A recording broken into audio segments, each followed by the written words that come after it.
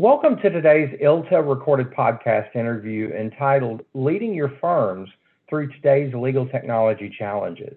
I'm your moderator, John Graves, a training support specialist with the law firm of Winstead PC, and I am so excited to be joined by our speaker, Jeffrey Brandt, the Chief Information Officer at the law firm of Jackson Kelly, PLLC, and the author of the PinHawk Law Technology email newsletter. Welcome, Jeff. Thank you. Thank you for having me, John. Well, we are so excited about today's topic, and if it's okay, I'd like to dive right into the first question and ask what you see as the greatest technology challenges facing law firms today. Oh, good question. I think the probably one of the biggest ones is adoption. There's a lot of shelfware still out there, firms buying tools, not getting it deployed, or not getting it used, or not getting it used at the level that they want it used or what the original concept was. I think that navigating the line between too little tech and too much tech is a major challenge for firms. And I think certainly the coordination and implementation of disparate client requests is becoming a bigger deal. And I've been doing this for 37 years. Geez, it's been a while. And client requests are reaching an all-time high, and trying to figure out what you're going to do. Sometimes you've got exact opposite directions that two different clients want you to go in. So that can be a major challenge as well. That's true. And can you give us a little bit of background as to why technology is so important to law firms? We keep hearing about it. And maybe as a follow-up, are the firms actually keeping up with the technology trends, or are we all really falling behind the curve? Well, it's interesting. Depending on how you use the phrase and how you're defining technology, I'd argue, and this may come to sound kind of strange, but I would argue that the technology by itself is not really that important. It really comes into, there's a certain amount of technology you need to get to the minimum to get to the table. So, for example, having the latest and greatest in Microsoft Word or Microsoft Office really doesn't do much. It's, again, keep the water flowing, keep the plumbing going, keep the trains on time, whatever you might want to be, but doesn't really add much to the firm. It's when you start enhancing Word and using it to support the business and the practice of law. So it's not just having the technology, but being able to put that technology into use for whatever business or practice issues there might be. I'd almost argue that maybe the last decade or so, it's been less about the technology and more about the adoption and process. I think to a certain point, that's a maturity of the technology that we have. One of the old complaints all the time was, where do you go for a technology vendor that isn't one or two people, right? So we want bigger players. So whatever curse that is, now we've got Litera and others, which are big 800-pound gorillas, and the smaller player is less of an issue. So be careful what you wish for at times. But it's the adoption, it's the process piece. I think we've got cultural change. Law firms are not known for being risk takers, and I think, quite frankly, if you're going to say the pandemic had any kind of silver lining to it, it was breaking the mold, breaking the hold, if you will, on some of those. Well, I can't do that. I can't. And people realized when they went home to work that they had to do it. And it wasn't as hard as they thought it was. And so I think we've kind of broken through that. So you've got some cultural change on what we can do, how we can do it, how we can implement it, work from home, hybrid working. Again, it's an interesting thing. So we were looking at, as many firms did, re-examining how you do video conferencing and communications. And I went to some of our younger associates saying, here's some plans we've got for the video conference rooms and augmenting it, and here, this, that, the tech basically. And the attitude was, well, do whatever you want in the conference room. I don't care. I don't plan to leave my office. What I want to hear is, what are you going to do to augment the tech in my office? So again, those things have changed a lot. Are firms ahead or behind the curve? I think it depends on the firm. I think to a certain point, when you go up the scale in terms of the larger firms, they've got people out the wazoo. Harris Tilvitz, very good friend of mine, runs Skadden Arps, for example. Skadden Arps has more people in their IT department than there exists in my entire firm. So a firm like that could go forward with all kinds of investments and processes and so on with their technology. Smaller firms, I think, are in some respects a little bit behind. But then again, smaller firms have taken the lead on moving to the cloud and things like that. So it's not, so here's another example in terms of technology. So one of the firms recently won an innovation award for a tool they have that helps the lawyers locate technologies the firm already owns. So my mind that says you have too much technology or a bad communication plan or something, because if you need a tool to be able to find the tools, that's an issue. But I think we certainly are ahead of the curve.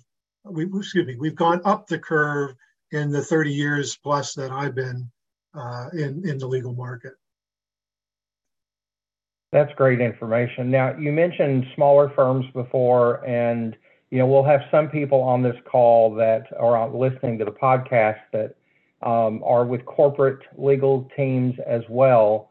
How can the smaller firms that don't have those large IT groups improve? Is there something they can do to try to keep up a little more easily? I think there's a lot of things that you can do. I mean, like I said, our firm is a little under 200 attorneys. So in my mind, that's a small firm. If you're 25 lawyers, we might be a big firm to you. But I think it's, again, a balancing line between what can I accomplish internally? What do I want to accomplish internally? What are my core goals that I don't want to let go of? And then what can I outsource?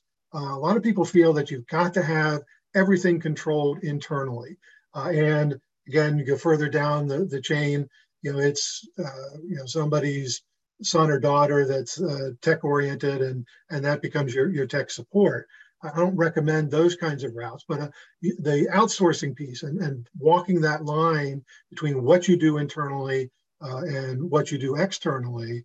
Again, different firms devote different levels. A good friend of mine until recently was at a very big firm, and they had a programming development group larger than almost double my IT group size. And so they have all kinds of things. They build a lot of custom tools. And for their firm, that really works. And if you're trying to do that with one programmer or somebody who's programming half-time, probably not a good choice in terms of how to utilize the resources that you've got. So again, there's a good balancing act. There's what you can do internally and what you can do externally. One of my catchphrases when I joined Jackson Kelly was I wanted to get us out of the plumbing business and into the business of practice of law. Again, anybody can manage a network, and I'm being somewhat generalized here, but to manage a network, or to manage Jackson Kelly's network, does not require an intimate knowledge of the lawyers, how they work, how they practice, as a business, as a law firm, how we work, how we exist. And so that's something, those kinds of things are more easily outsourced. But to then try and say, okay, well, here we've got the latest version of Microsoft Office, and we're looking to use Power Automate or other tools to push into the business and the practice of law. That's something that is very hard to outsource. You have to really know how the paralegal workflow is working. What have you got as a roadmap and a practice map within the different practices? Where is the low-hanging fruit? Those are the kinds of things that I think come best from internal personnel that have the time and the association with the organization. So I think that's probably areas that can improve. I've always been a huge believer that three-legged stool: people, process, technology. It's in that order for a reason. You have to have the people, you have to have the process, and then you use technology to augment the two of those. Technology for technology's sake spends a lot of money, can look flashy, but usually doesn't do much. Having a vision and roadmap, knowing that this is where I ultimately want to be. And so here are my steps to get there, whether it's moving from on-prem to cloud, or from one kind of document management system to another, or moving further, as I said before, into the different practices, litigation, e-discovery tools, whatever it might be. Making sure you've got senior management support. When I was consulting a while back, one of the big things was IT was kind of working, a couple firms working in an ivory tower, and you've got to have senior management support. You have to be able to speak their language, and it's not a technology language; it's a business language to a certain point. Here's your pain problems. Here's how technology is going to come in and support that, or eliminate that, or augment and shorten the times to delivery, or whatever it might be that you need to do as part of that. And then, as I said earlier, when you can win an innovation award for a tool that finds tools, education and communications. You can go a long way if you've got a solid education plan. And that works in all aspects, system outage, development, here's our roadmap. Here's how we're going to plan to get there. Here's the steps we need to take from a budgetary or other point of view. We're not going to be able to do everything overnight. It's not going to be a forklift, come in, leave the office on Friday, come in on Monday, and we've now got the next generation systems in place. They're going to evolve.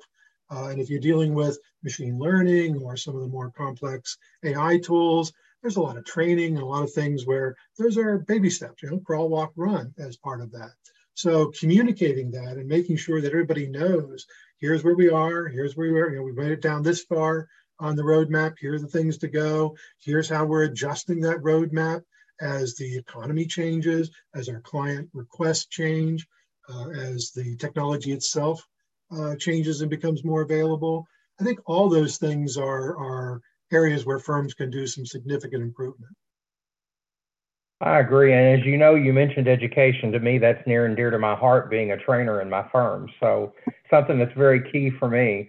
So it sounds like three key components that you've identified are the people, the processes, and the technology to help firms navigate those technology challenges. Now, my last question would be, given those challenges, would you maybe say there are also some non-technology challenges that might impact these factors we've been discussing?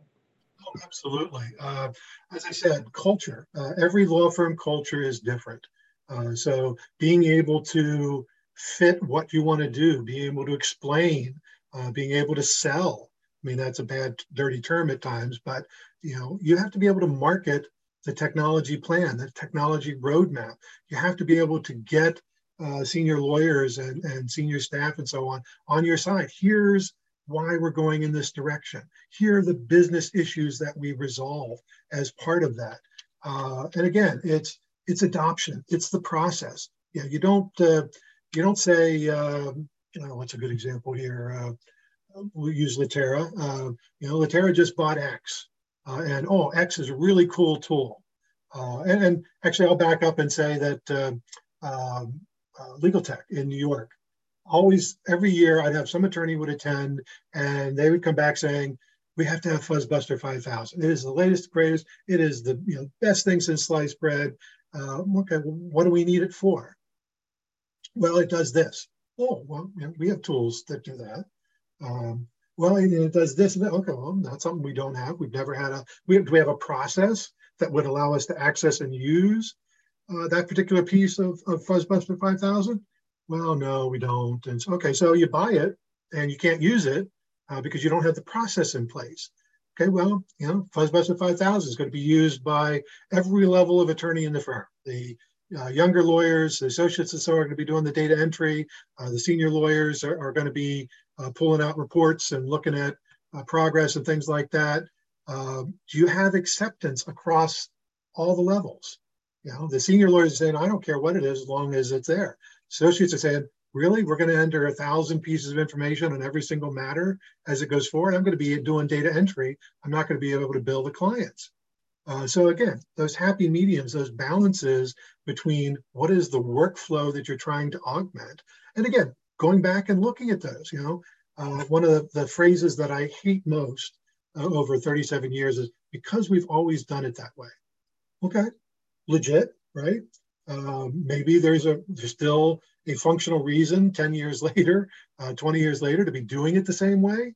But oftentimes you work back and it's because so-and-so preferred this process over another, or it ties directly to the technology. You couldn't do this in version 1.0 of the software. And so version 2.0, they came in and did it. Nobody bothered to look at from an education point of view or from a process point of view to change anything. So even now you've got one button click to fix whatever that problem is. You're still using the 32-step side chat on how to get to do that, even though the tool has it now natively. Those kinds of things are, as I said, I hate that phrase, but looking at your processes, knowing what processes you want to keep, what processes in 2022 in a work from home hybrid environment, in a hopefully I can say post-pandemic environment, things are not the same as they were. So what do we want to change as part of that process? Getting the mail delivered to your desk may not be a process that works anymore if you're not sitting at your desk, 100% of the time. So I think, again, those kinds of things where you need to work and dive into those processes, how the people are working, and adjusting that culture. I mean, I could keep repeating myself, but that's the biggie, I think, in my mind, is those are all non-technology challenges. You get through the people, you get through the process. Are there 2 or 3 tools that will do what you want to do? Probably. There's only a few instances I can think of where there's only a singular tool available. And then again, you've got your choice in the matter is made very simple because there is that only one tool. Yeah, very much. So, I just want to take just a moment to wrap this up. Thank you very much for your time today, Jeff. My guest has been Jeffrey Brandt, the Chief Information Officer at the law firm of Jackson Kelly and the author of the Pinhawk Law Technology email newsletter. On behalf of Jeff, myself, and the International Legal Technology Association, thank you for listening to this podcast and have a great day. Take care, everybody.